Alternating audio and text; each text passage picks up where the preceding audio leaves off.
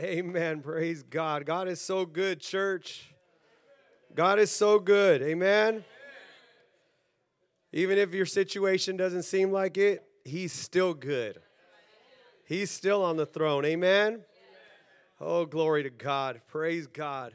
Well, I'm excited about the Word of God this morning, church, and just excited to share with you what God put in my heart, has been putting in my heart to share. And this morning, the title of the message is Prisoners of Jesus Christ. Prisoners of Jesus Christ. And, I know it's not one of those things that sounds like, well, prisoners. That's not what you hear.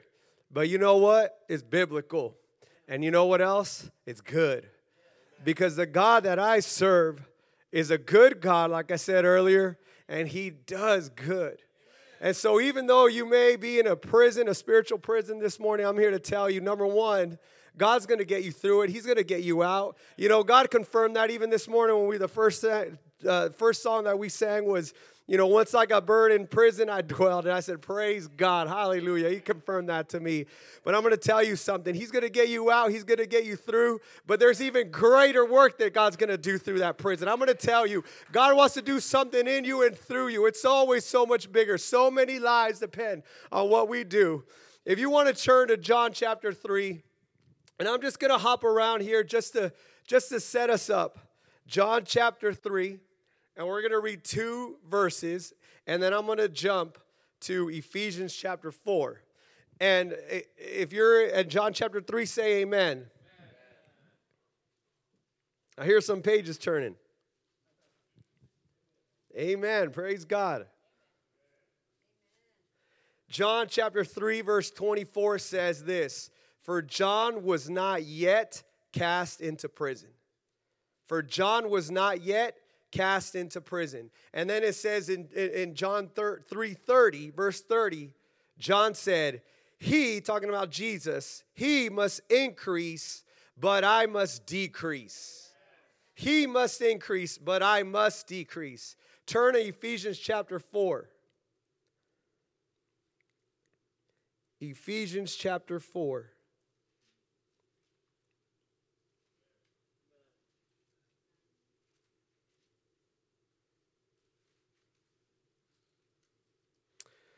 Paul writes this, and I'm reading out of the New King James. He says, I, therefore, the prisoner of the Lord, beseech you to walk worthy of the calling with which you were called.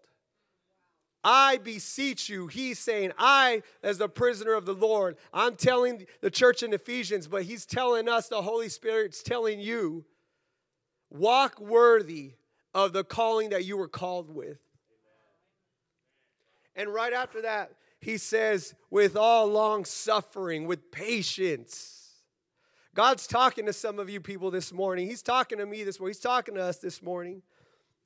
You and I are prisoners of Jesus Christ. Now, when we sang that song, and a lot of times when we think about prison, we think about, well, when you were born into this world, you were born into the flesh, you were born with a sinful nature, and you're born in a sense, you're born in a spiritual prison because you're bound by sin.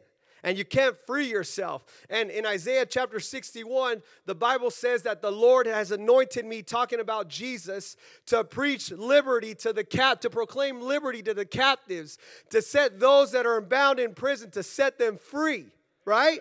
So the Lord Jesus came down from heaven, anointed by the Father, anointed by God with the Spirit of the Lord, to preach liberty, to proclaim liberty, and to set people free from their sins. Because when you're bound in sin, you're bound for hell. But here's the thing. This morning, I'm not talking about that. I'm not talking about that. I'm talking to the people of God this morning. Okay? If you're bound in sin, if you came to this house and you're chained and you're enslaved in sin, I'm going to tell you something. God's been just hitting hard on through this church. He's been hitting hard in my life. All the stuff that is going on in the world. All the floods, all the fires, all the wars and rumors of wars and fighting, all the stuff Just this morning, I got something in the news that said that there's an attack on Damascus.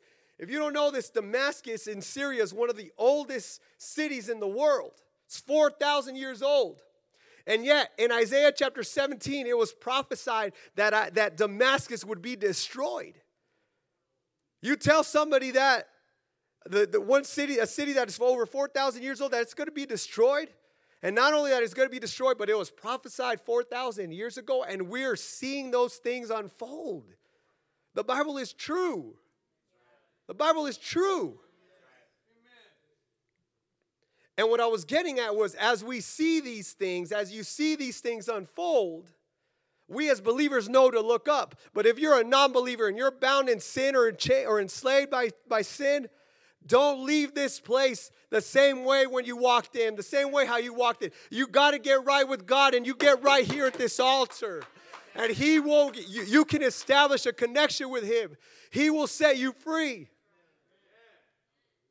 Tomorrow's not promised. Tomorrow is not. We're seeing people drop dead left and right. Tomorrow's not promised, no matter how young you are. No matter how young you are. But today, I'm not talking about that. Today, I'm not talking about being on the cross like not being on the cross, being set free like Barnabas was set free. Okay? I'm talking about being in prison like Paul was in prison. Being in prison when you're serving God and you find yourself like Joseph in prison. When you find yourself like Daniel and you're serving God and you're in the lion's den in prison. I'm talking to that believer that has found themselves in that place where they say, God, I'm stuck in this place and I can't get out. Not sin. I'm not talking about sin today. I'm talking to you today that feel like you are in a place where you're stuck, where you're in a rut. And there are things and situations going on and you can't get yourself out. Number one, you're figuring out, or you're trying to find a way out to get out, and you're serving God, you're serving Christ, and you can't find that way out. And then you come to that place. There's some of you that are in that place. You're like, God, I'm in this situation. I'm in this issue. I have issues with whatever it may be, and I'll get to that later. And you're like, God, I want to get out. Help me. And then there's other people that know that they're in their situation, and they're saying, God, I know I'm in this situation, and I know it's your will. These people just haven't figured out that it's in the will of God. These people understand I'm in the will of God, and I'm in this situation, and God has allowed me to go through this situation. God's talking to somebody today. And you know that when you figure out, okay, God, this is your will, that if you find a way or there's a plan B that you can get out, you know it's sin because you're getting out of the will of God. You know it. Trust me, I know. I'm not talking about something I don't know this morning. It says in John 3:24, for John was not yet cast into prison. Listen, if you follow Christ and you serve God, you will be cast into prisons. You will go through prisons. I don't hear a lot of amens. And that's okay. But you know what? God is a good God, and He's a good Father. You will be thrown into prison. In fact, if you're not going through things, if you have not gone through things in the will of God, if you're serving God and you think you're serving God and you haven't gone through things in your life and you've been serving Him for some time, some period, you know what? I would almost question whether you're serving God or not. Because serving God means going through hardship. That's why the Word of God says, endure hardness as a good soldier of Jesus Christ. Hardness will come. Persecutions will come. Afflictions and troubles will come.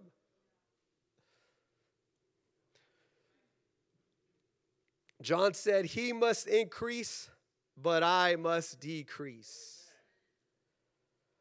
The prison experience is the place where you decrease, but Christ increases.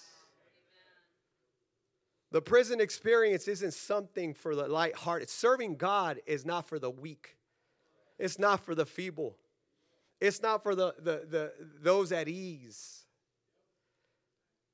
Serving God, it's a battle. You're in a warfare. And you're getting shot at. And the enemy's trying to take you out. And you know what? You're going to go through things. You're going to suffer things. You're going to deal with things. But I'm going to tell you, God's going to bring you through. And you're going to find as you go through these things, it's not a place for you to say, look at me, I did it.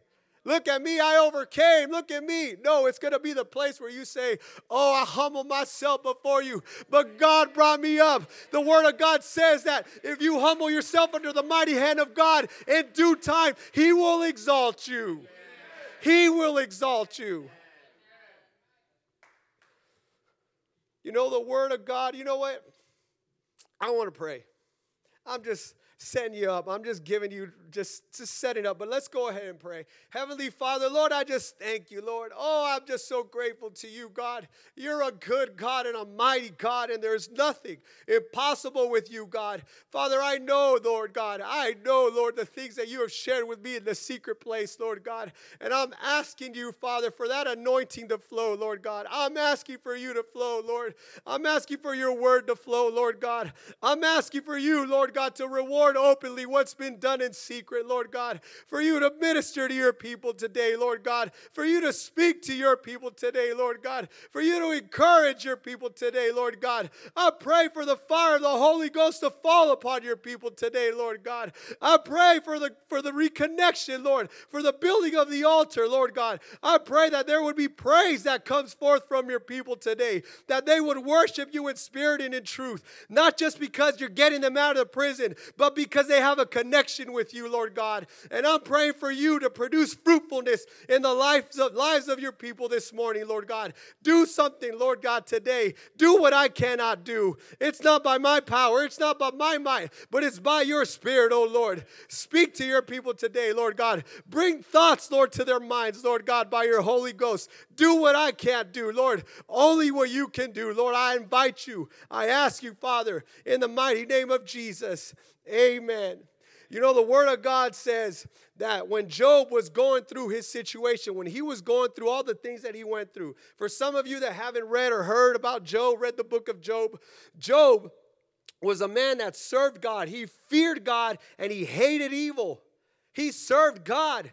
He was a man perfect before God, the Word of God says. And the Bible says that he went through different sufferings, and I'm just paraphrasing. He lost his house. He lost his farmland. He lost all his cattle. He lost his children. And he got to this point where he had boils on his body, and he was suffering. And his wife told him, why don't you just curse God and die? A man of God. He was a man of God. And he went through one of the most difficult times, I think, in human history, other than what Jesus Christ went through. And the Word of God says that it describes that time in Job's life as captivity. He was in captivity. So when I said earlier that you were a prisoner of Jesus Christ, you can be a man of God. And yes, you can still go through times of captivity and go through times of prison. But it says at the end of the book of Job, in Job 42:10, it says, and the Lord turned the captivity of Job. The Lord turned the captivity of Job when he prayed for his friends. And then not only does it say that, but it says, and the Lord also gave Job twice as much as he had before. So what can we glean from that? Number one, your captivity, your prison situation, what you're going through, it's not about you. It's greater than you. It's about other people, your friends, and those that are around you, okay? Get that through this. Whatever you're going through your mind, whatever you're going through, it's not all about you and for you. It's greater than you. And God wants to use that. He's going to use that. In fact, that's how God is glorified. It's so awesome and so great that we can say, yes, God set me free. But it's so awesome and even greater. God set me free and He used me to set others free. It's bigger than you. It's bigger than me. What I'm suffering is bigger than me. And number two, you see, he already had a lot. He was already rich. He was already blessed. He already had so many things. But the Lord gave him double. The Lord gave him so much more. And number two, what God wants to tell you today in your situation is that God is ready to give you more than what you had. He's ready to bless you with more than what you had. It may not feel like that, but that's the God that we serve. He will bring you through captivity. He'll give you more. You think this is the place, this is the best place. No. No. There's so much more in God. There's so much more in God. Listen. Oh, praise God. Help me, Lord Jesus. A captivity or prison situation doesn't, I already said all that stuff. Amen. I'm trying to, it's hard. Okay? Amen. God is good. God is ready to give you more. When you decrease, here's why. When you decrease, Christ increases in your life. And when Christ increases in your life, when you have Jesus, you will always have more. Okay? Some people may look and see, well, I must decrease. Oh, man, I don't want to decrease, you know. Hey. Compare yourself to who is increasing. When you decrease, Christ increases. And when Christ increases, He's the one that said, I came to give life and life abundant. Life abundant. So when you decrease and He increases, there's an abundance in Christ that you gain that you didn't have before. Now, some of you are saying, Kevin, I hear what you're saying. I don't feel like that. I don't feel that way. In fact, I feel further away from God. Some of you, you're going through things, and it's the enemy that is come like that bird to steal away the seed that was planted in you. That's what the Word of God says, that the enemy comes to steal away. Right? Some of you may be going through things and the sun is scorching, or there are thorns that are trying to choke out the potential of your fruitfulness in God. Okay? And God is wanting to do something in you. God is wanting to do something in you, but you're in this place where you're like, I don't feel like that, Kevin. I don't feel like that. In fact, I almost feel worse than where I was before. I was closer to God. I was further in the things of God. In fact, now I'm being tested and I'm further away from God. And you find yourself like John the Baptist did. Because when he got to prison, when he went in prison and he was decreasing, he got to this point where he sent his messengers, he sent his followers to Jesus. And he sent them to ask Jesus, are you the one, or do we look for another? Even John the Baptist got to that point. Okay? If John the Baptist, the one that Jesus described who was the greatest prophet, okay? If John the Baptist got to that point, I'm going to tell you something. You're going to get to that point at some time. I'm not here to sugarcoat. I'm not here to look religious. I'm here to be real. I'm here to be real. Because you're going to go through things where you're going to wonder, God, is this it? Is this it? This is what serving you has gotten me? I'm being real. Some of you guys know what I'm talking about. Some of you don't. But you're going to get to that place where John the Baptist was, and you're like, God, I've been serving you. And this is what I get. Are you the one, or do I look for another? Some of you know what I'm talking about.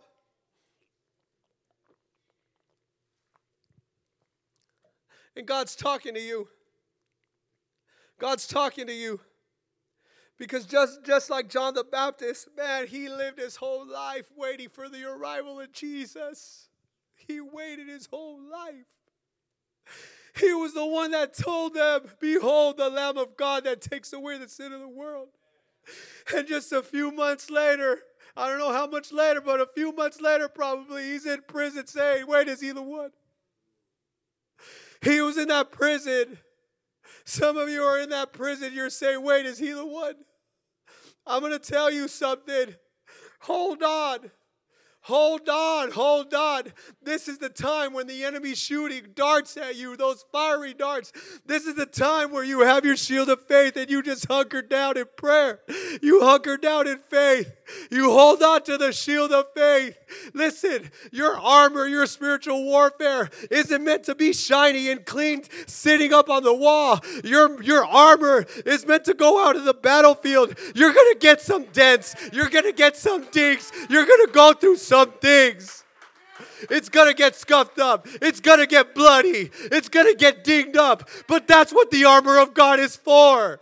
And when the enemy's coming in like a flood, you raise up that shield. The Spirit of the Lord will fight for you.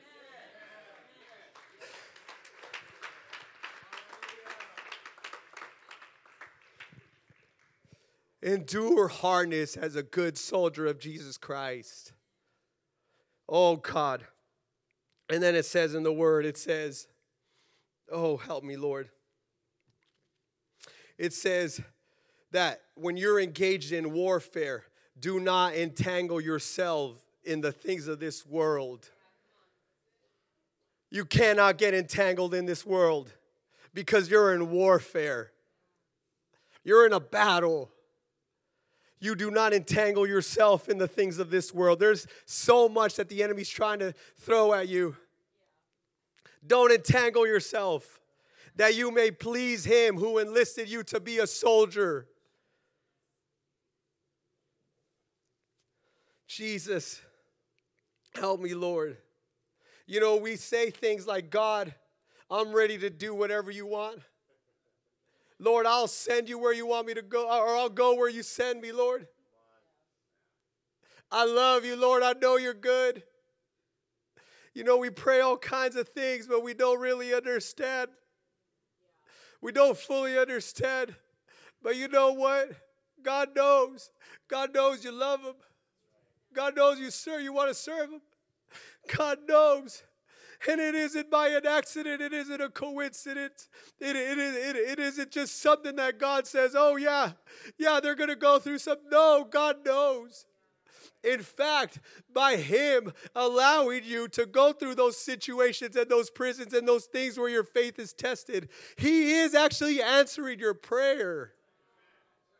Because it's in those things, in those difficult things, and in those hard things where Jesus reveals himself to you in an even greater way than you understood him before.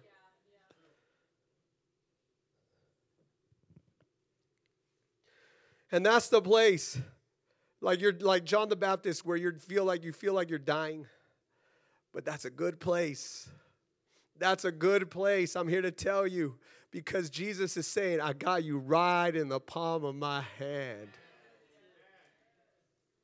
I got you right in the palm of my hand, and no one can snatch you out of my hand. No one can snatch you out of my hand. And he's doing things in you.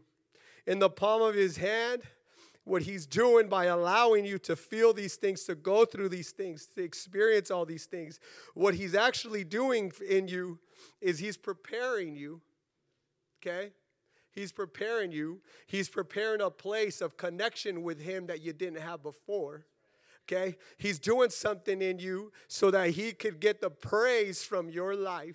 And he's preparing you for fruitfulness to come from your life. I just gave away my message. I'm just telling you right now.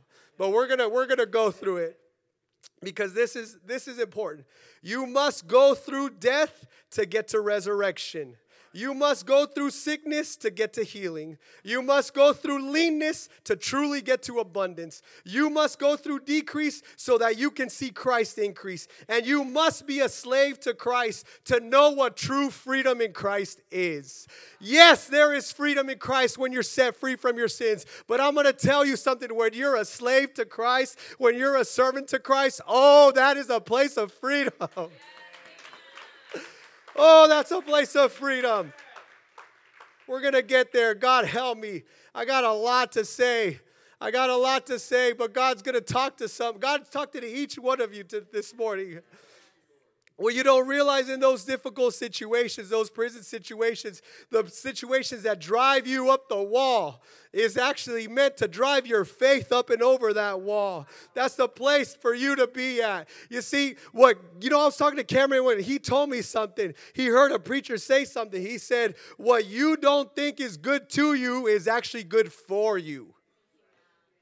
Something, an experience, a situation that you don't think is good to you is actually good for you. God uses that kind of stuff all the time. All the time. Genesis, you don't have to turn there. If you're in a situation, if you're stuck in a situation, number one, you are in a prison of preparation. You're in a prison of preparation because God is ready to promote you. God is ready to put you in a greater position, not just in a greater position from a financial standpoint, a job standpoint, a materialistic standpoint. No. That stuff, no, I'm not talking about that. God is ready to promote you and put you in a greater position in his kingdom. The Father operates in the kingdom. Everything else is subsequent to the kingdom of God. And he's putting you in that prison. Why? Because he's ready to promote you. He's preparing to promote you. I read through Genesis 37 through 41 talking about Joseph. He's the first one that God brought to my mind. Think about Joseph. Joseph was betrayed by his brothers. Joseph was a dreamer. He had a dream that his family one day would bow down before him, and his brothers hated him. He was favored by his father, Jacob, and his father, Jacob, gave him a coat of many colors, and he wore this coat, and he was like, yeah, my dad loves me. But there came a point in time where his brothers were like, you see that dreamer, you see that brother? It's time to get rid of him. So what did they do? They were going to kill him, but one of his brothers said, no, don't kill him. That's not going to do any good. What they did was they threw him in a pit, and they sold him, and they betrayed him, and they put him into slavery. Okay? They put him into slavery. And when he was in slavery, he ended up in this guy Potiphar's house. And Potiphar saw that there was something different about Joseph. You see, God had put on Joseph mercy and favor. And whatever he put his hand to, God favored him and blessed him, even when he was in slavery. But then there came a point in time where Potiphar left. He entrusted Joseph with everything. He said, I got to go do business. And when Joseph was serving, he was doing what he was supposed to do. Potiphar's wife came to him and said, hey, lie with me, Joseph. Lie with me. And she tempted him. The Bible says daily she would come to him, tempting him. Lie with me, sleep with me. You see, some of you, there are some things that God put in my heart. I don't know, I can't just brush them off. Some of you are waiting for that moment where you're like, man, when no one's looking, I'm just going to do this thing. Don't do that. Don't do that. Oh, God. Some of you, if the opportunity presented itself just to take a hit, just to take a drink, you'll do it. Because there's no integrity there. But see, Joseph was a man of integrity. And when he was being tempted, he didn't give in to that temptation. Some of you would give in to that temptation. But I'm here to tell you something. Oh, God. I'm here to tell you something. Exodus 32 says, be sure your sin will find you out. Be sure your sin will find you out. You may think that if you're doing things in secret that you're hiding it. But I'm going to tell you, oh God, I read this commentary. I read this pastor, Exodus 32, and he was talking about that verse that says your sin will find you out. The word talks about sin and how it'll find you out. And this commentator, this pastor said, sin has power. Sin has power. You know how I know it has power? Because there are people enslaved to it. And not only does it have power to overtake people, but in its power, it has in itself to be discovered. It has in itself to be discovered. Your sin cannot be hidden because it will come out eventually. And it'll impact you, and it'll impact the people around you. Just as much as I'm talking about God impacting you, through you, around you, sin will also impact the people that you love the most. And you need to be careful. You can't play with sin. You cannot play with fire. You can't contain fire. You can't do that. Be sure your sin will find you out. Don't play with sin. You see, Joseph had integrity.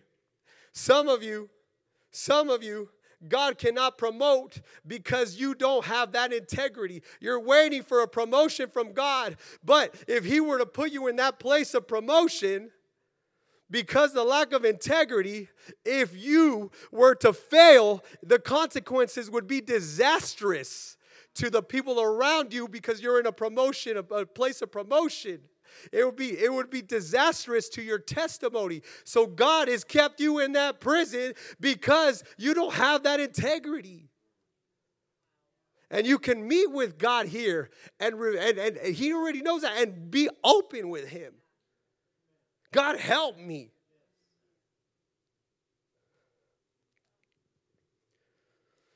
God is preparing you, and he's building you up. And he's dealing with the secret things in your heart. And he's dealing with that lack of integrity. God is preparing you and building you and testing you. Because I preached this a couple weeks ago. Can Jesus entrust himself to you? He knew what was in the heart of men. And he did not entrust himself to man because he knew what was in man. I'm going to tell you something. That may be you. You may be feeling convicted and you're saying, God, that's me. You know what? The reason God is so good because he doesn't want to leave you in that place. That's why I'm preaching this message. That's why God is exposing that to you and revealing that to you, because he's ready to deal with you. He's ready to deal with that in you because he wants to prepare you to promote you. When Potiphar came back, let me say one other thing. Because when you are in a position of power and authority, when you are in a position of promotion, especially from God, okay, there are going to be things that cross your path, and there are going to be things that are brought from your past before you. And when you're in a position of power and authority, it's much easier for you to retaliate. It's much easier for you to take vengeance. It's much easier for you to go back to those old things that, hey, I remember when they destroyed. I remember when they backstabbed me. Now I'm in a place of authority, and now I'm going to take them down because of what they did. And God cannot promote you until he deals with that in you. Now, going back to Potiphar, I'm telling you, the Holy Spirit gave me a bunch of stuff. I'm telling you. It's not me. It's him. He's talking to somebody. He's talking to you. Now, when Potiphar came back, the wife told him, hey, he actually tried to sleep with me. The slave that you brought, he actually tried to lie with me. So she betrayed, she lied. And Potiphar was upset and got him thrown into prison. Okay? He got him thrown into prison. And one thing that jumped out, Joseph never defended himself. Joseph never said, she's lying, that's not true. We're good, we're safe in here. We're right where God wants us to be. We're right where God wants us to be. The world is freaking out, but I'm telling you, you serving God, you're right where he wants you to be. Even in the midst of a prison. Glory to God. You see, he never defended himself. You know why he didn't defend himself? Because he knew, yeah, I'm serving Potiphar, but I'm not a servant of Potiphar. I'm a servant of God. I'm a prisoner of God. I'm a slave to God. And when we say things, God, I'll go wherever you want to go, we don't ever think about the prison. But here Joseph is, and he's about to get thrown in prison, and he never said, stop, no. Because he was a slave to the will of God. And wherever God led him to go, he was going to go. And that's throughout the Word of God. That's throughout the Word of God. He never defended himself. He never did. He never tried to defend himself or come against what was being thrown against him. Oh, God, help me. Where am I at? Even in that prison, okay? Joseph is in that prison. And even in the midst of that prison, God still gives him favor and mercy. You know, I'm so grateful to God. Yes, you can be in the midst of prisons, but God is so good. There are just things that he does. He shows up, and maybe the littlest things, and you're like, God, thank you. His mercies are still new every morning. His mercies are still new every morning. Great is his faithfulness. You may feel like you're in that rut, but I'm going to tell you something. Even the fact that you show up through this church and through these doors is a grace of God. To feed you, to water you, to minister to you. Oh, God, help me. Oh, man. God's mercy was on Joseph. God, he was entrusted by the keeper of that prison. The keeper didn't even look to anything that was under his hand. And he was entrusted in that prison, okay? That prison keeper said, here, Joseph, do whatever you got to do. I don't doubt, honestly, that he had given him some keys. Maybe not the final key to get out, but I don't doubt he had given him some keys. Hey, you look after these prisoners. You do what you're supposed to do. And he left them. The prison keeper left Joseph.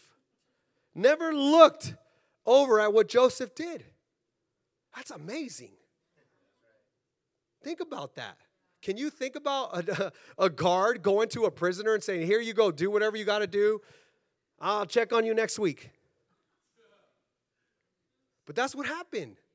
There was so much favor and so much of God in Joseph, okay, that even the prison keeper could trust Joseph in prison. And what God is saying, if you can't be trusted in prison, how can I trust you when you're in freedom? If God wants to, if God can trust you in prison, he will trust you in freedom. But if you can't be trusted in prison, you can't be trusted when you're free.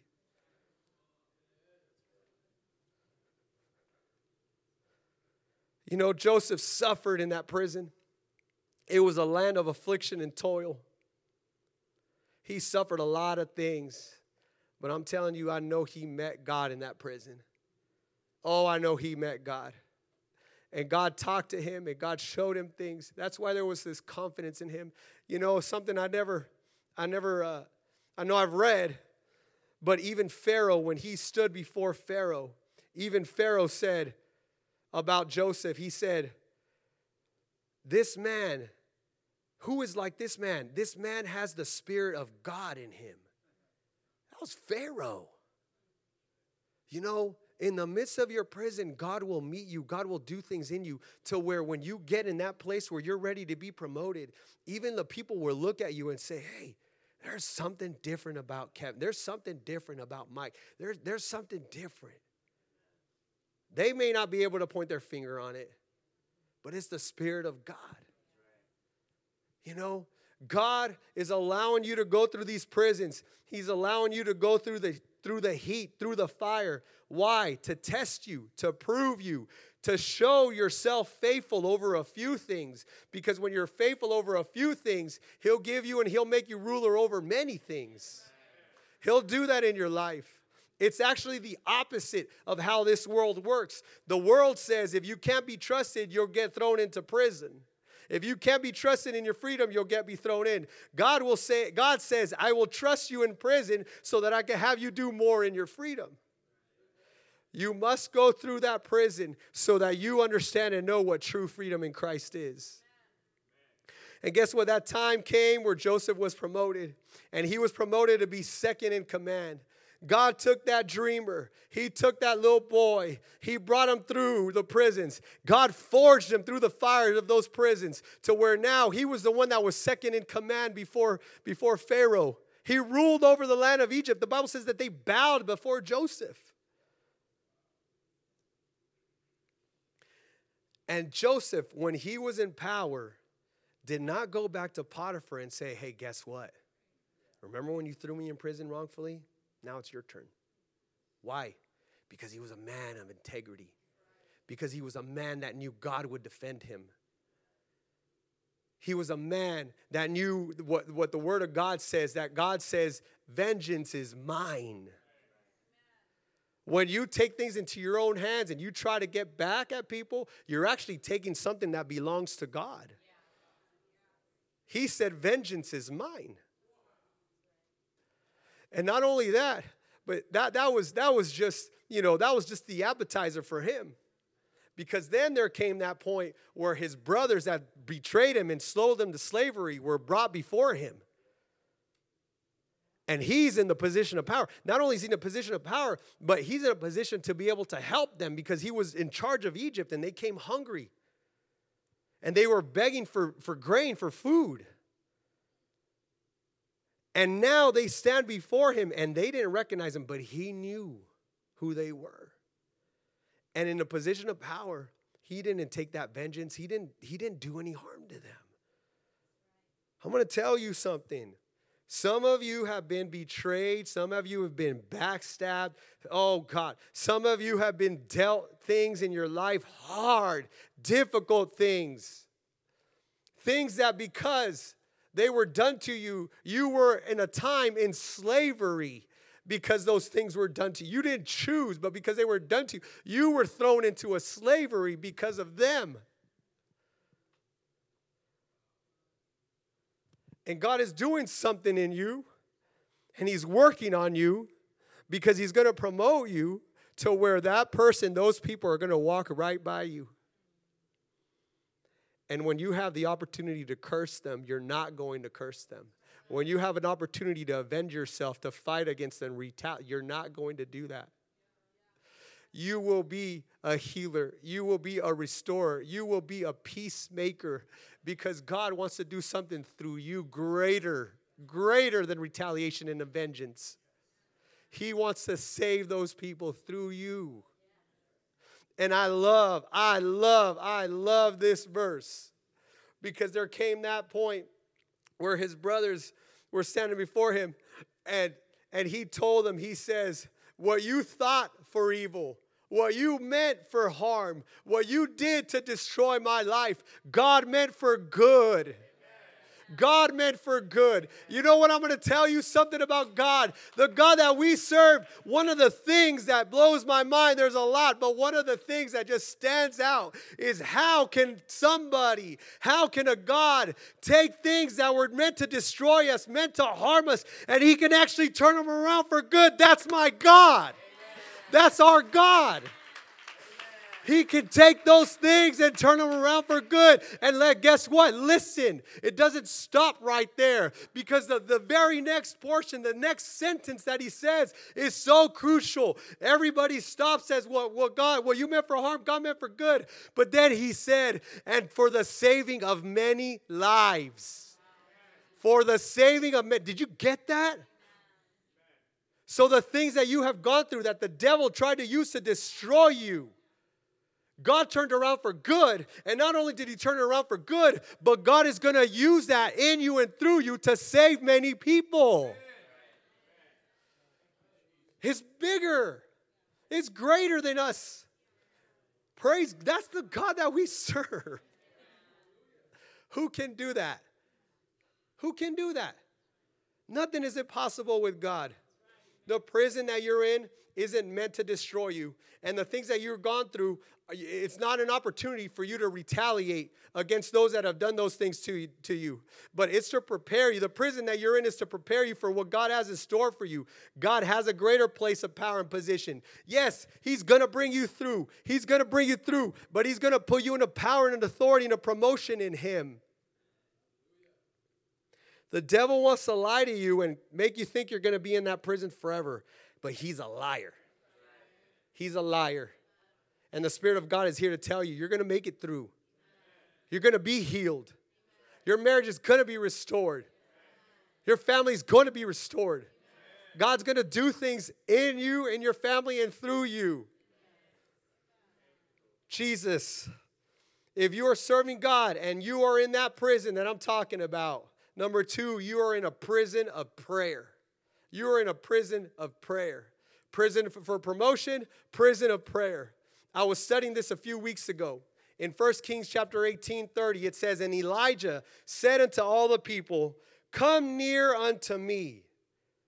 And all the people came near unto him. This is the story about when he built that altar, he called down fire from heaven, right? And the false prophets tried to do the same and nothing happened. Okay? And he told the people, he said, hey, in our lingo, check this out.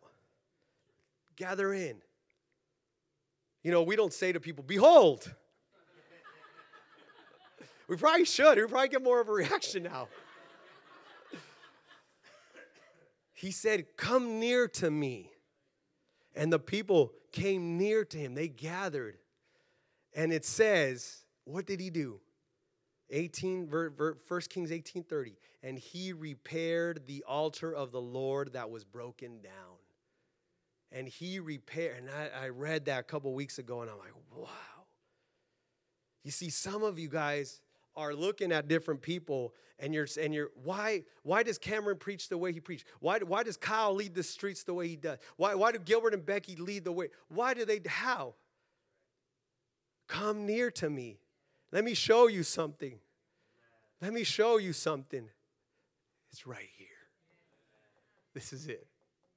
Oh, this is it. Oh, God, I feel God. This is it right here. This is it. I'm telling you, this is it. This is it. You want to see your marriage restored? This is it. You want to be healed in your body? This is it. You want to be free? This is it. You want to be used of God? This is it. Come near to me. Come near to me. This is it. And you know what? God put that message in my heart a couple weeks ago. And before Pastor was leaving, he said he was like, "Hey, I want to have you preach." And I said, "Okay, I'm gone that Thursday. I can't be there. I got to be gone for work or whatever."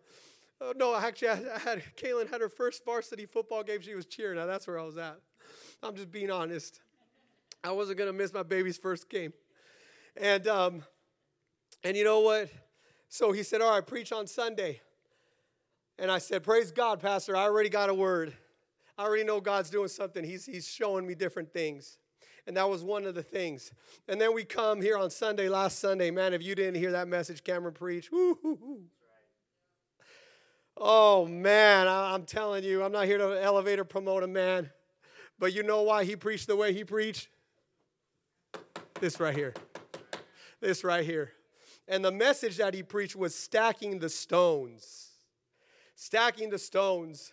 And he did that illustration with Justin where there are stones that you carry and they're heavy. But God doesn't want you to carry those burdens. He doesn't want you to carry those stones. He wants you to come and stack those stones. But he said something so powerful. He said something that honestly it was like that double-edged sword that went in, but it was that second edge that came out that did the final job. It was that, it wasn't just the stone that destroyed Goliath, but it was when David went and cut his head off. And I'm going to tell you something. The thing that he said that I was like, that's it right there. He said, what you're doing when you're building that altar is you're actually building a landmark for the generation after you. How they can meet with God, how they're supposed to connect with God. That is the thing. See, it's not just that you bring that stone and leave it here. No. If you did that, In fact, some of you have done that. You brought stones and you left them here and you say, God, thank God I'm free. You did that at Breakthrough. You did that at Breakthrough. You went through the water. You brought those stones. You brought them here and you stacked them. But it's been 6 months and you haven't gone back to them. You haven't gone back to them. The stones aren't just there to be a landmark. The stones are there to be an altar. The stones are there to be that meeting place. See, God gave me that.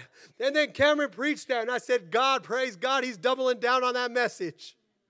I thought, man, God, but he's preaching preach what I gave you. God is saying if you didn't hear it the first time, you need to hear it the second time.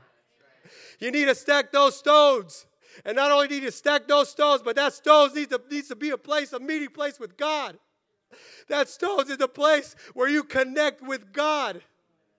Some of you have gone through things. You're going through that prison. You say, I don't feel God like I used to. Go back to that altar. Rebuild the altar that was broken down. You neglected the altar. Go back to that and rebuild it just like Elijah did. Because that's the place where God will meet with you. Let me tell you something. You can't go through religiousness. You can't be religious with God. You can't be religious and expect God to move. You can't be religious and expect. You can't even come to church and just say, hey, I went to church this morning. God's talking to someone. You can't say, I'm going to go to church. You go to church, you listen to the word of God, you just stand there, you worship, but there's no spirit and in truth in you. There's no worship of spirit and in truth in you. You try to go pray at home, you try to pray, and there's no fire of the Holy Ghost in you. You know why? Because you neglected the altar, and you're playing religious games. You can't play religiousness with God. You know what happened? Those false prophets, they try to play religion. They were cutting themselves. They were dancing. They were doing things all day, acting like crazies, trying to get a hold of God, but they're serving the false God because they were playing religion. God doesn't want religion. What God wants is for you to rebuild that altar in your life and come back to that altar. You see, the fire of God didn't fall on their altar because it was a false altar. But when you have a real altar, then the fire has a place to go. Then the fire has a place to come down when you have the real altar of God. When there's no altar, that altar's not rebuilt, there's no place for the fire of God to go. That's why when you pray, you don't feel the Holy Ghost. That's why when you pray, there's no fire. Because there's no real altar. And I'm telling you, if you rebuild that altar in that secret place, what you do in the secret place is going to be rewarded openly. Amen. You'll be able to lay hands on people with a confidence because the Holy Ghost is in you. You'll be able to pray and get a hold of God and know that you met with God. Because that place of that place of connection with God is reestablished. That altar is everything. That meeting place with God is everything. That's why he said, come near to me. And he rebuilt the altar that was broken down. If you're in a prison, that prison is meant for you to be a prison of prayer. It's meant for you to go back to that altar and rebuild the altar that was broken down. Rebuild that connection with God. Amen. Oh, Jesus. Thank you, Lord God. Daniel was thrown into prison. And the Bible talks about Daniel that he was a man that from his youth, prayed 3 times a day. No one's saying amen to that one. Wow. And I'm not here to point a finger. I'm talking about myself. You know why? Because when I was going through difficult things and hard things, man, I go to work. I went to my lunch break. I got in my car. I went and parked in the secret place, and I'd cry out to God. I couldn't be alone. I couldn't go a couple hours without praying. And then I'd go home. I'd eat dinner, put the kids to bed, and man, I'd cry out to God. And then God gets you out of that prison, and you start to neglect the altar. Because things are good and I'm at ease and I have everything I want. I'm telling you, church, I'm not here to point the finger at you. I'm preaching my life. I'm preaching what I'm going through. I'm preaching what I've gone through. I'm preaching this because I know God showed me some of you are going through this. But see, Daniel was a man that would pray 3 times a day. David said morning and at noon and at evening, he'd make that sacrifice of prayer. He'd sacrifice it to the Lord. God is wanting to reestablish that altar, not just so that it's just a temporary or coincidental thing, or it's just a thing that just happens to be there in your life. No, this is the place where you live. This is the place where you die. This is the place where God talks to you. This is the place where God hears you. This is the place where God conversates with you. This is the place where God shows you things. This is the place where God shows you things about other people. You know, in prison, the word of the Lord came to Jeremiah, is what the word of God says. So you can be in that prison, and guess what? God can hear you. God can talk to you. God can give you things. God can reveal things to you. Don't be dismayed. Don't be discouraged. God wants to do something in you and through you in this prison. Jesus, you know, it says in Colossians 4:22, Epaphras, who is one of you, a servant of Christ, saluteth you, always laboring fervently for you in prayers. Always laboring fervently. God, is my prayer one where I labor fervently? You know, I truly believe that the church, a lot of the church doesn't know what it means to labor in prayers. Because if the church prayed, man, God would move. God would move. I'm telling you, God is wanting to do something in you and in me so that we would be people. Listen. So that we would be people that labor fervently in prayers for others. Labor fervently in prayer. I know people don't want to hear that, but you know what? That's the word of God. Do you and I labor fervently in prayer? We want to see God. We want to feel the power of God. We want the fire of God. But if there ain't no altar, there's no place for that fire to fall down. And I'm going to tell you something else God showed me. He said, there are 2 places, okay? There are 2 places or 2 situations where the fire of God came from heaven. The first one was when there was a sacrifice, whether it was David, whether it was Solomon, whether it was Elijah. And there was a sacrifice that was made unto God, and the fire of God came down and put that sacrifice on fire or licked it up. That's one place. And you know where the second place is? The second place where fire came down from heaven is when God pronounced judgment on Sodom and Gomorrah. Or when Elijah called down fire on those guys that were trying to take them away. And in judgment, he called down fire from heaven. And he destroyed them. So listen, if you don't have the fire coming down because that altar is rebuilt in your life, if you don't have the fire of God coming down from heaven upon your life, if you don't have that, the place where you're going to experience the fire is the fire in judgment. Your life needs to be on fire for God. Oh, God. Oh, that God would touch our lives, that we would be on fire for God. That we wouldn't be asleep when Jesus is saying, come pray with me. That we wouldn't be asleep when Jesus is saying, hey, I want you to pray. I want to meet with you. And the disciples were asleep, but we would be awake and on fire and say, yes, Lord, I'll come. I'll come. If your life is on fire, it can be. God isn't here to condemn you.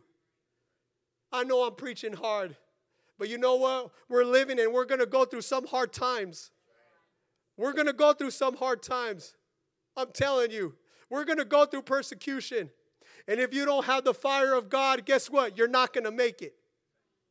You're not going to make it. I know that's a harsh word. I know that's a stern word. But I'd rather have you go through it with the fire of God. Make it through to heaven than for you not to hear this preacher and hear me say something else that makes you feel all good inside. And you walk out and you don't have the fire of God in you.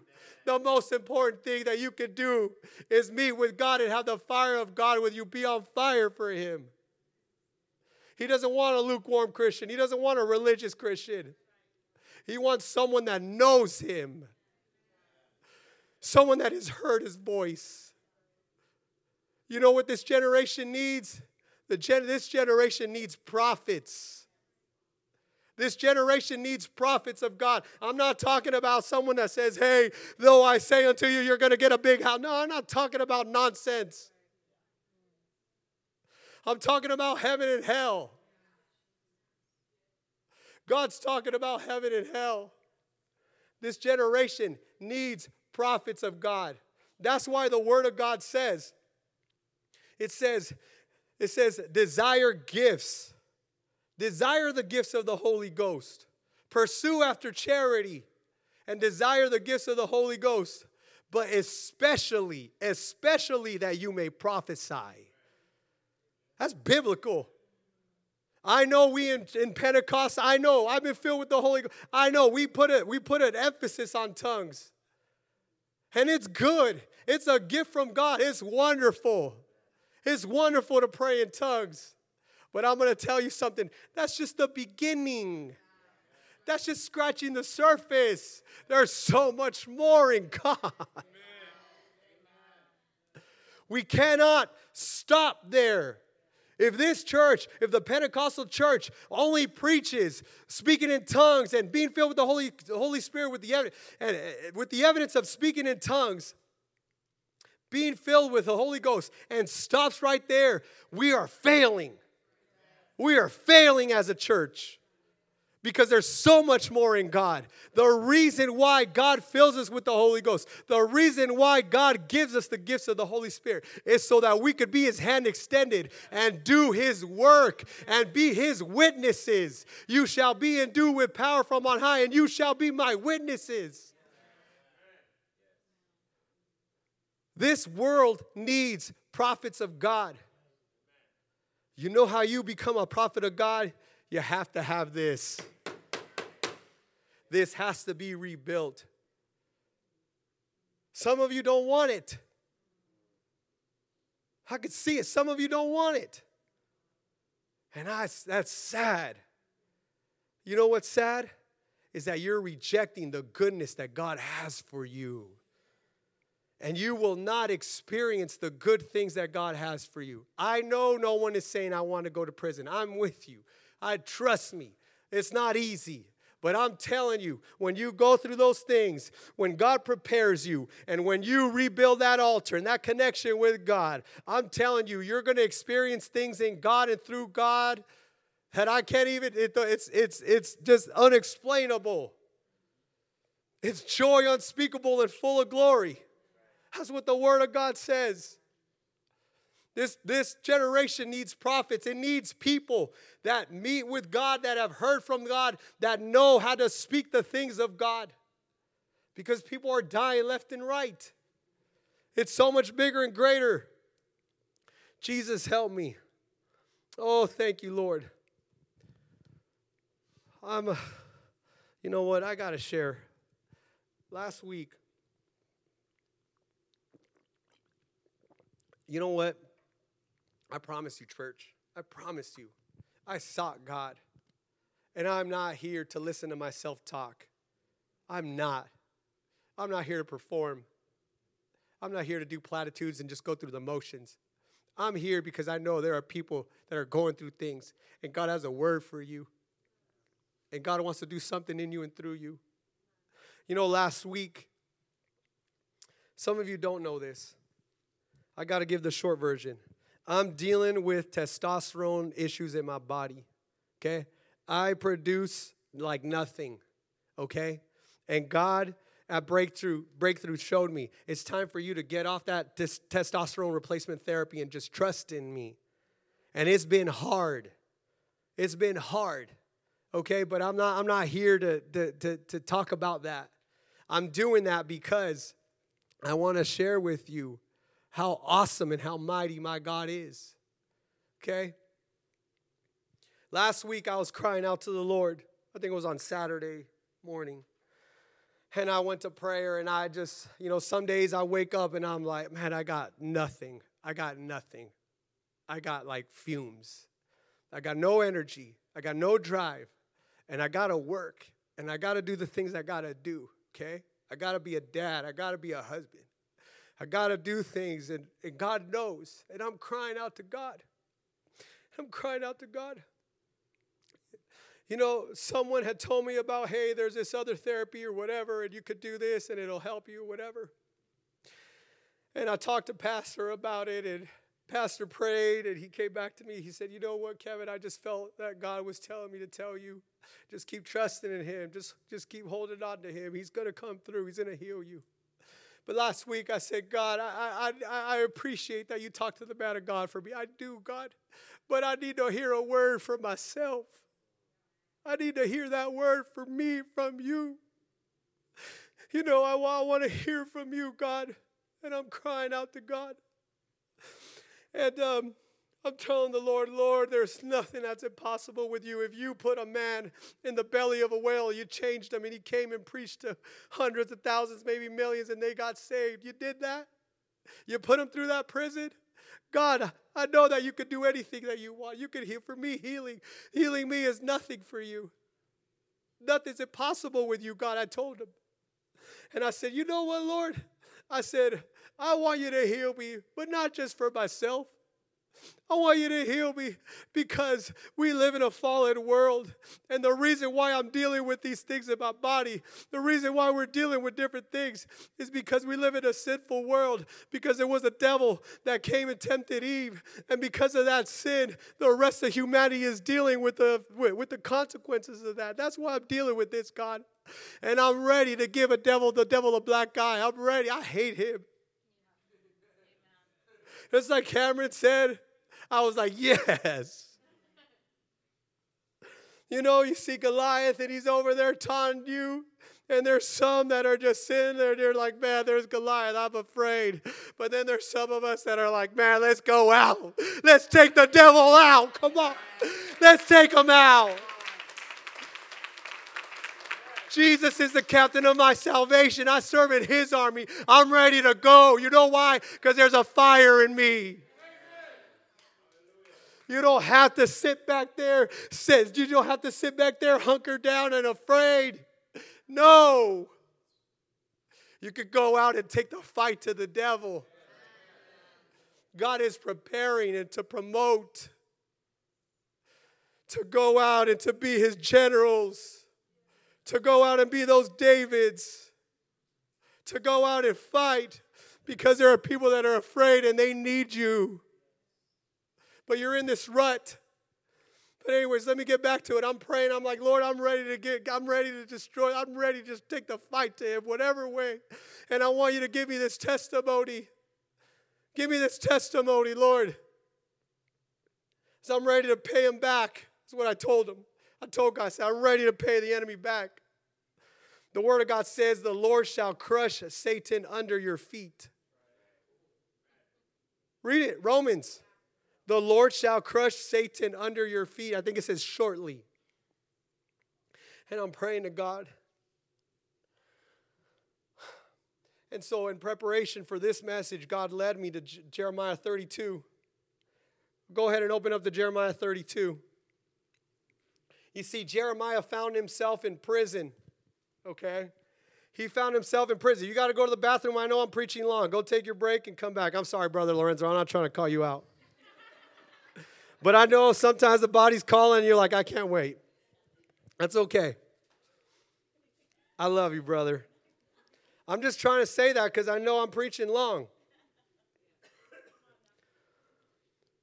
I'm not one of those teachers that's like, no, you can't go to the bathroom. No, you can't go to the bathroom. Oh, I got a story about that, but I'll say that for another time. Jeremiah 32. Jeremiah's in prison for prophesying difficult things to the king. How the king was going to be taken captive to Babylon. And the king didn't like that, so he threw him in prison. And it says in Jeremiah 32, 6 through 8, and Jeremiah said, the word of the Lord came unto me, saying, behold, Hanamiel, the son of Shallum, thine uncle, shall come unto thee, saying, buy my field that is in Anathoth. And when I read that, let me just pause. When I read that, the Lord told me, look that up. Look that up. And I said, okay, Lord, okay, you know. And I kept reading. For the redemption is thine to buy, And you know what? I am going to stop right there. But then it says in verse 17, Ah, Lord God, behold, thou hast made the heaven and the earth by thy great power and stretched out arm, and there is nothing too hard for thee. And I kept reading, and I read through 32, and I read through 33. And the Lord was telling me, I told you to look that up. So I looked up those names, Hanamiel, Shalom, and Anathoth. Now, mind you, I had been praying what I prayed, right? You guys with me? And I read Hanamiel means God is gracious. God is gracious. It may not mean anything to you, but man, it meant the world to me. Because I'm in this prison, in this captivity, and God is reminding you and me, He's a gracious God. Do not forget that, Jeremiah. Even though you're in prison, He's a gracious God. And then I looked up Shalom. And Shalom means retribution. Retribution. And what retribution means is that it's payment back to the criminal for the wrongdoing, for the criminal act that they have done.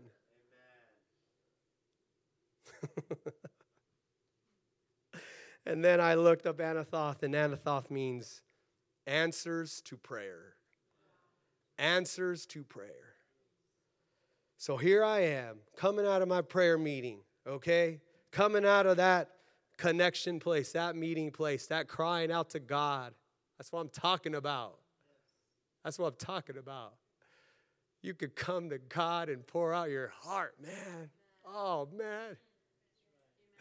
And then God says to me, hey, remember I'm a gracious God. And not only am I a gracious God, but I'm a God that will pay retribution. I'm a God that heard you and you want to pay the devil back. I'm going to do retribution. And not only am I going to do retribution, and not only do you know that, but the way that you know that is because I heard your prayer. You see, God was talking to me. God was talking to me. And you miss out on that when you don't have that. God was talking to me. And not only was He talking to me, but I didn't remember that Jeremiah 32:17 says, Our Lord God, thou hast made the heavens and the earth by thine outstretched arm. Nothing is too difficult for me. But God was answering me word for word the prayer that I had offered up unto Him. You see, God wants you to rebuild that altar so that He can talk to you in your situation and minister to you. I gotta circle the airport here. The last thing is, if you're in a prison, it's a prison of praise. It's a prison for praise. David said, I will bless the Lord at all times. His praise shall continually be in my mouth. You know, some of you, that prison experience and the things that you're going through have robbed you of the praise that you are supposed to give unto God. And not only have they robbed you, but they have robbed you of the praise that God deserves through your life. And that's a big deal. You know why that's a big deal? Because Jesus says, He said, the Father seeketh such. He seeks those who worship Him in spirit and in truth. You know, I don't know of a lot of things, of verses where it says that the Father seeks, that God seeks. But if Jesus came and He said, this is what God is seeking, He's seeking worship in spirit and in truth, He's seeking that praise, that's a big deal. That's a big deal to God. You can't walk in here and just stand there. You can't go, and I'm not just even here, even at home or in the car or whatever. You can't just go through life and not praise God and not worship God, because He's looking for those that will worship Him in spirit and in truth. You know, your praise and the praise that God wants for you to give unto him it's a big deal, yes, because the Father seeks for that from your life, but it's also a big deal because of the impacts, okay? The impacts that praise can have on those around you, that praise can have on this world. It's like I'm going to go back to the beginning. It's bigger than you. The Lord turned to captivity for Job when he prayed for his friends. It's about everyone else too. You see, the devil wants to destroy the praise in your life. He wants to disrupt the praise that comes forth from your life. And in Acts chapter 16, it talks about how Paul and Silas went to this place. They were in Philippi. And they would go to prayer. And they would go to prayer. And on their way to prayer, the devil came. There was a woman that was demonically possessed. And she was harassing them verbally. Well, she was saying, these men are the men of the Most High God. And this devil was just every day till Paul got greatly annoyed, is what the Bible says. And he finally cast that devil out of that girl. And when her pimp, the guy that owned her, because she was a fortune teller, saw that she didn't have that demon anymore, he got upset with Paul and Silas. So he had them thrown in prison. Well, actually, they were brought before the judges, the magistrates, okay? And the Bible says, I'm going to read it. And it says in chapter 16, it says, and the multitude rose up. A multitude of people rose up. The devil got mad against them. And the magistrates tore off Paul and Silas's clothes and commanded to beat them. And when they had laid many stripes upon them, they cast them into prison, charging the jailer to keep them safely, who, having received such a charge, thrust them into the inner prison. So they weren't in prison. They were in the inner prison. They were in the dungeon, and made their feet fast in the stocks, or they were in shackles. You ain't going nowhere, Paul and Silas. You think you're on your way to prayer? The devil wants to keep you bound. You think you're on your way to praise God? He wants to keep you bound. But here's something I was just like, wow, Lord.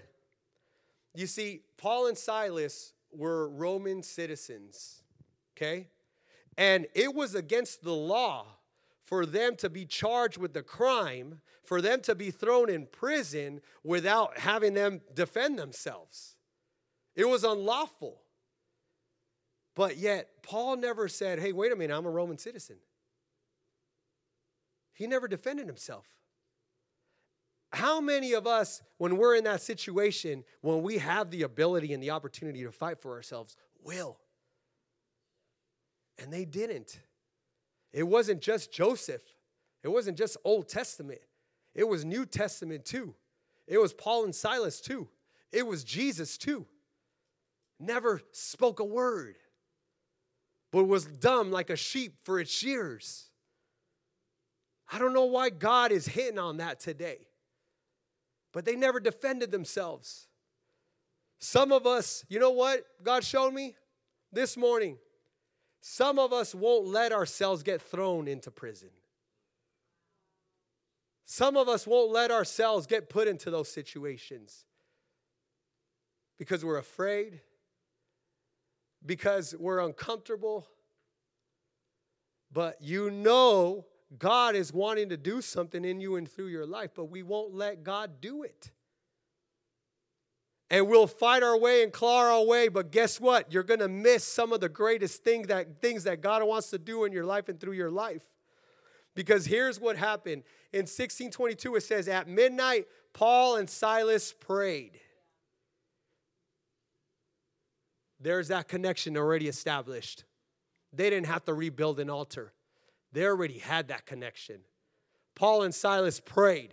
That's the first thing, okay? Number one, that altar was established in their lives, and because it was established in their lives, guess what? Even in the midst of their prison, they have an altar there. Even in the midst of your prison, God can give you a meeting place. God can give you a connection. Even right now, that's what God is wanting to do. And number two, because they had that connection, when it came to their situation, when they were bound, they were in shackles, they were in their prison, they weren't down in the dumps. God, how am I going to get out of here? God, help me. God, help me through this. What did they do? The Bible says they sang praises unto the Lord. You can sing praises in the midst of your prison. In fact, you and I are supposed to sing praises in the midst of our prison. It's a prison of praise. And when they sang praises unto God, the prisoners heard them. And suddenly there was a great earthquake, so the foundation of the prisons were shaken. And immediately all the doors were open, and everyone's bands were loosed. You see, when you praise God, your praise doesn't just affect you and God, it affects everyone else around you.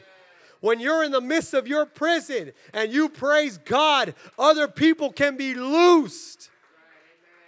Other people can be freed. That's why the devil fights you so hard to keep you from praising God. Because when you praise God, there is freedom. There is liberty. Other people will get freed and loosed. And the keeper of the prison, awakening out of his sleep, seeing the prison's doors, he drew out his sword and would have killed himself, supposing that the prisoners had fled. But Paul cried with a loud voice, saying, "Do yourself no harm, for we are all here." Then he called for a light and sprang in and came trembling and fell down before Paul and Silas. And he brought them out and said, "Sirs," I love this, "what must I do to be saved?" Woo! What you meant for harm and for evil, God meant for good and for the saving of many lives. That is that right there, played out. And it's played out not just for them, it's played out for you and for me. Because there are people that are watching you and they see you and they look at you in the midst of your prison. And they're watching, what are you doing? What were Paul and Silas doing? Oh, they're just like every prisoner. What was Joseph doing? He's just like every prisoner. No. When you have that connection with God, when you have that established and you have that praise, there's a difference about you and people are watching you. To where there will come a point, oh God, and that just happened to me, where they'll come a point and they'll say, "What is it about you? How come you have," this guy told me, "you have this aura about you. You have this peace about you. What? You're always calm." I'm going to tell you, let me tell you, Dorian, is Jesus Christ. It's Jesus Christ. That jailer said, "What must I do to be saved?" And here's another thing. When they were praising and the shackles fell off and the prison doors open and the foundations of the prison were shaking, guess what? Paul and Silas were like, "Let's get out of here." No. Some of you don't want to be thrown into that prison, and then some of you, when it comes the opportunity to get out, you want to get out because you're suffering, but the suffering is in the will of God. And they understood we're in here because we're in the will of God. Some of us, we're going through things that we don't understand, like I said earlier. We're in the will of God. You're in the will of God. And if you stay in the will of God, you'll be like Paul and Silas, and you'll understand there's so much more that God wants to do. That's why they didn't get out.